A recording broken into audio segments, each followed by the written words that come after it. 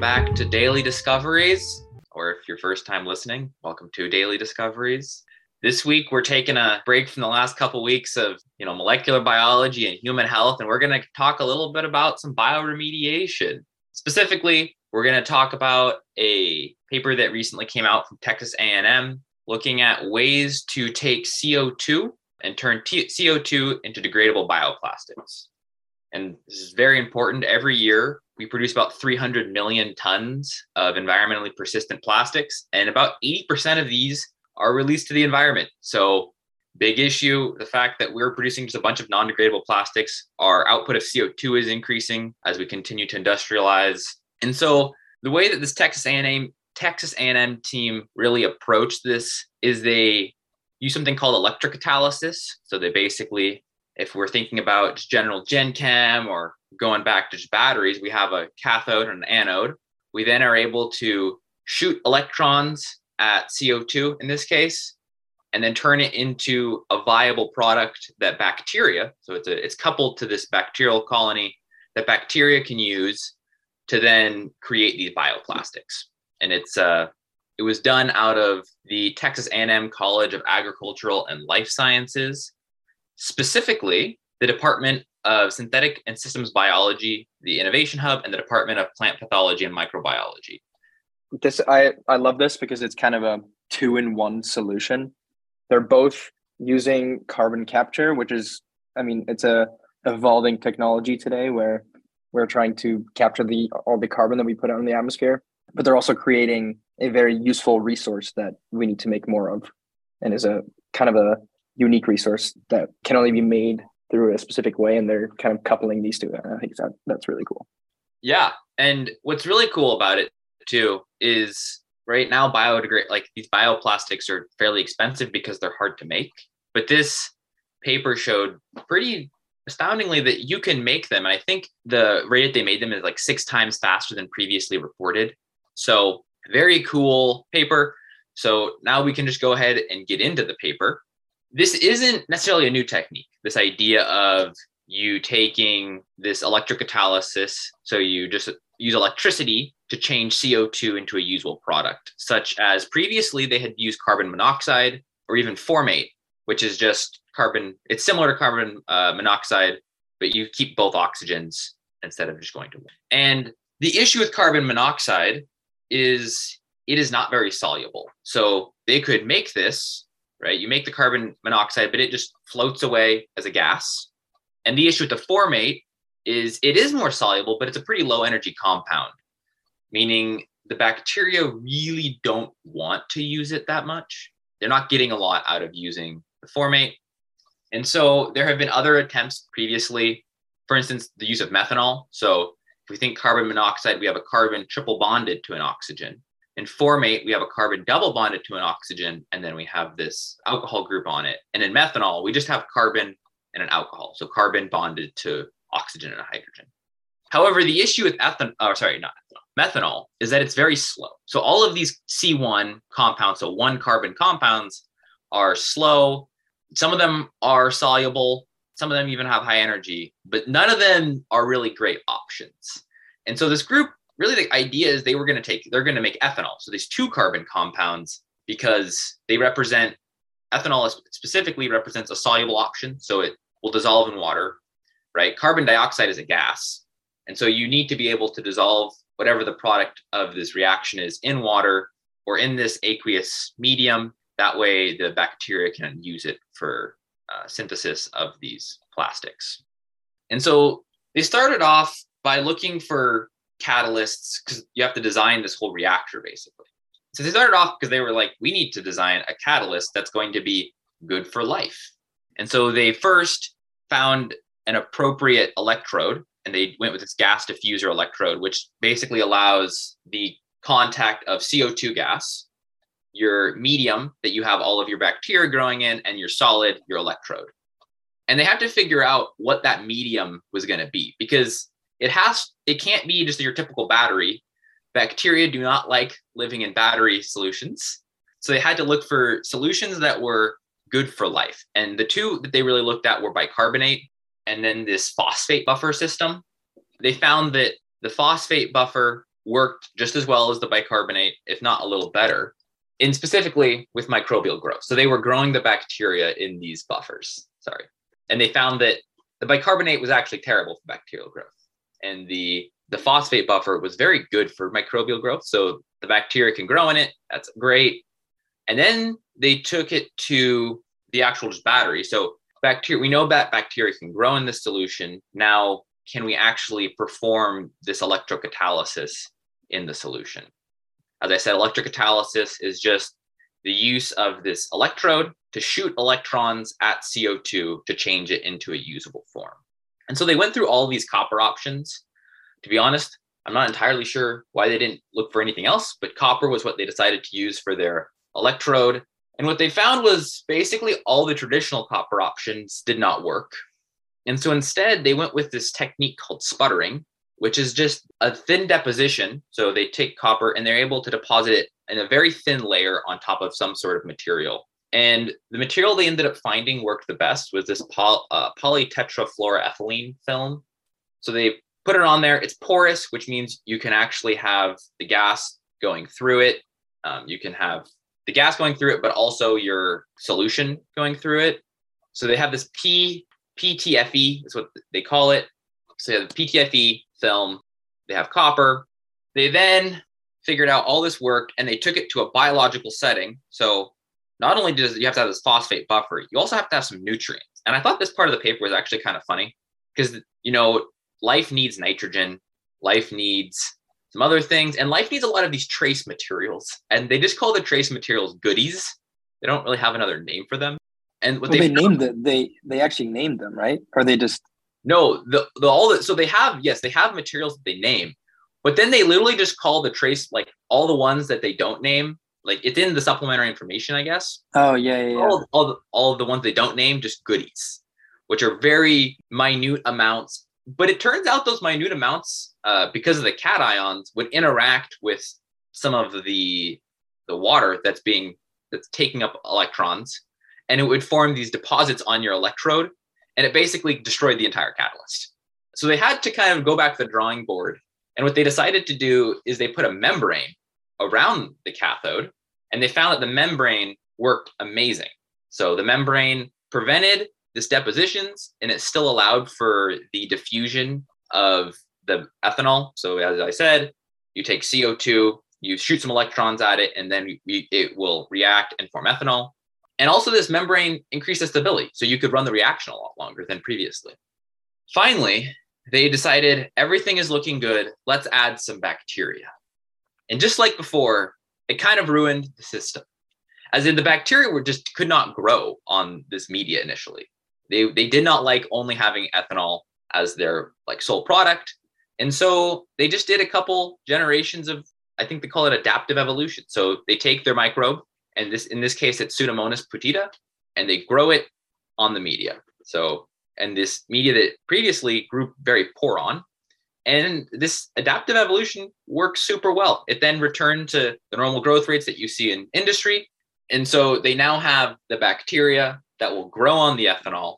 And they were like, well, great. Let's figure out how to synthesize some bioplastics. Specifically, they were looking at this polyhydroxyl alkanoates, or PHAs.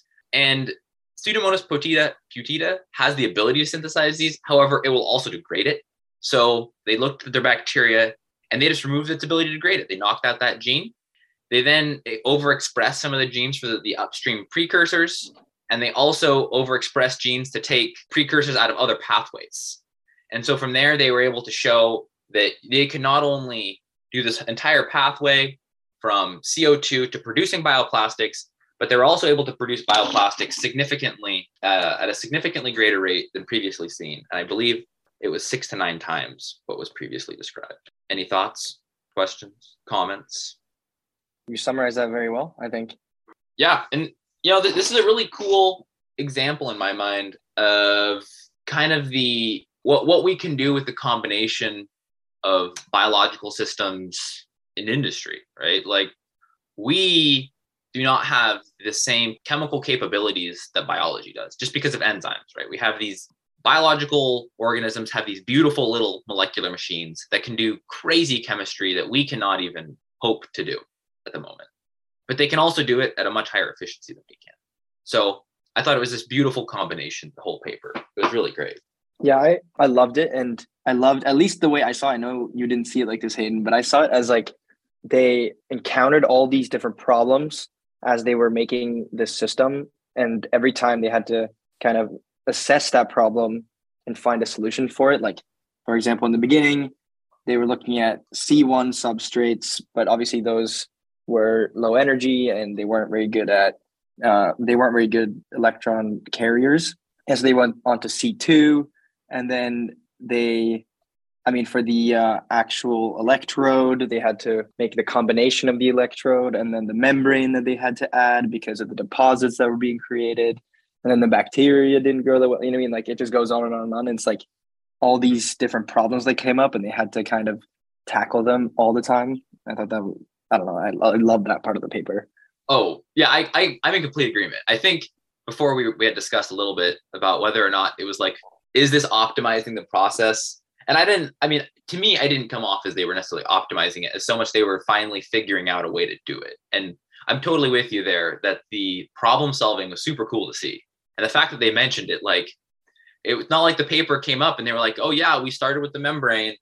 They basically went through the entire process of, well, we found our electrode that worked really well, and then it didn't work, so then we got to fix it. And then, we put our bacteria in, and that didn't work either, so then we got to fix it.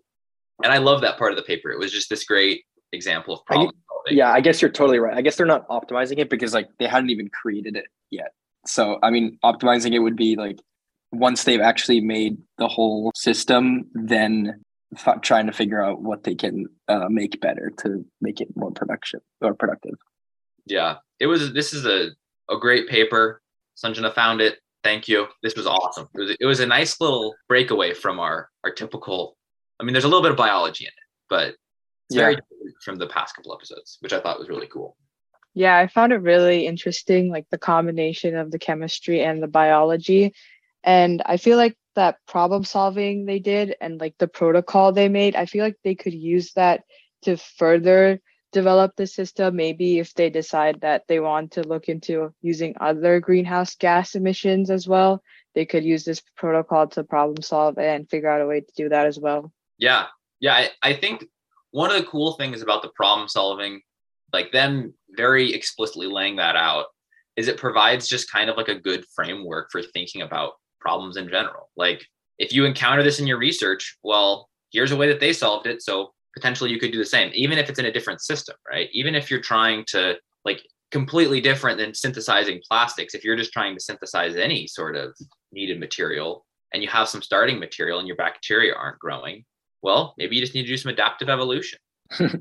Yeah, I think it's really cool. Obviously coming up with the solutions, I wonder like what the actual time frame is, because they make it sound easy when they're writing it in a paper, but I don't know.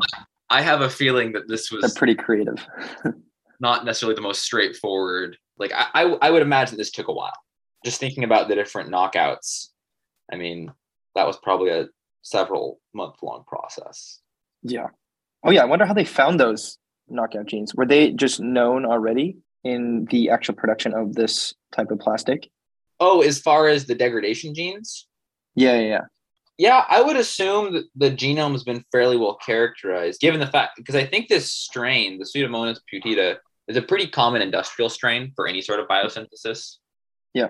Yeah, it says that it has been used to produce like a variety of commercial products. So yeah. Yeah. So I'd assume that genome's pretty well annotated. They kind of know what's going on there. But then wouldn't you think that this bacteria would already be optimized that way? Like, wouldn't they already have a strain that is most suitable to make this type of plastic? Or is this type of plastic not been synthesized before using this bacteria? I don't know about that, but it might be that, because it also depends on I guess they actually just did a lot of the main pathways. So the main plastic pathway, so that PHA, the synthesis of the PHA, that their knockout was in that PHA degradation. So it's not like they did a whole lot of genetic work outside of that, except for they did some overexpression of the enzymes responsible for pulling precursors out of the fatty acid oxidation pathway, the beta oxidation So the more energy was kind of concentrated towards making plastic. Yeah. So instead of those good precursors being used for, I don't know, vitamins or energy, we can instead make more plastic with them. Yeah. But that brings the question, once you've made this type of bacteria, how long does it survive for especially in this medium? And how long does it stay viable? Is that something you have to be worried about? I think did they run it for some period of time? I think it was like 3 days, right? Yeah, I believe they ran it for some time, but I don't know if the 3 days might have been earlier when they were looking at the stability of the entire system and not with the bacteria. Yeah, I'm trying to see if they mentioned anything about the time scale that they were able to. They just said like the amount that they can produce per liter within 24 hours, but yeah, I mean, I don't know. Yeah, so they definitely mentioned like they're producing roughly 560 milligrams per liter of this PHA on a daily basis. So I'm not entirely sure what typical industrial production of plastics looks like per liter. So I couldn't tell you if that's like excellent. Amazing or not. No, I mean, it's better than past attempts, obviously. Oh, yeah. Significantly past attempts, that's for sure. I was just wondering, did they ever mention how the bioplastic they made degrades? I don't think so. I don't remember reading anything about. But I mean, isn't it using like this? A lot of bacteria are able to degrade this plastic because they had to knock out a gene that is the gene that allows these bacteria to degrade this plastic as well. Yeah, so at least in this strain, they're able to degrade it. Now, if that gene is widespread throughout bacteria, I'm not entirely sure. Like, am I able to throw this plastic in my yard and then, like a banana peel, within a week it'll be gone or something?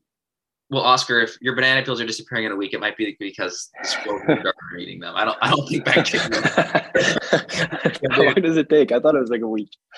I don't know. I feel like have you never left a banana just like sitting in your cupboard for a week? I mean, it just gets like slowly grosser and grosser. But no, But if you leave it outside, it's different. Like I said, are you sure this isn't just like your friendly garden squirrel eating your stuff? Maybe. I mean, I don't. This is not an actual experiment that I've done, but now I'm curious. Okay, your job in Germany. We'll be back next week with how quickly our banana peels. If you go put a banana peel out right now, you can report to us next week. Fully degraded. Okay, let me just quickly eat a banana. Well, all right, folks. That was all I had on this paper. Kind of a shorter episode this week. Yeah, there's not much to discuss really because I don't know. I don't have that many questions except for that. I just wish that they kind of ran it for some time and kind of reported the results of it. I don't know. Yeah. One other interesting thing about it is I think that they were producing a good deal of hydrogen gas, or no, they're ethylene. So I wonder, they were producing a lot of ethylene as a gas, and that's actually how they were measuring some of their efficiency, because you can't measure efficiency if you have like your bacteria eating the substrate. It's hard to measure the efficiency. So instead, they were measuring their production of ethylene, which is a byproduct or something. Yeah. So there are lots of ways that the CO2, once it's reduced, so it gets that electron, can react. And ethylene's actually, it's not only a reduced version of CO2, it's then just a reduced version of whatever next, right? You have that double bond carbon. It's the most reduced. So it's a pretty reduced carbon. And it'd be interesting to see what the applications of that compound are. Can we capture that and use that for either a biofuel or other like fast energy production? Because it's not, that's not a low energy compound. Yeah, I wonder. Maybe we can create like some kind of fuel out of it. Perhaps. I don't know enough about biofuels to mention more other than the fact that was an interesting fact. Well, that is all I have. If no one else has anything more, we can call it good for today.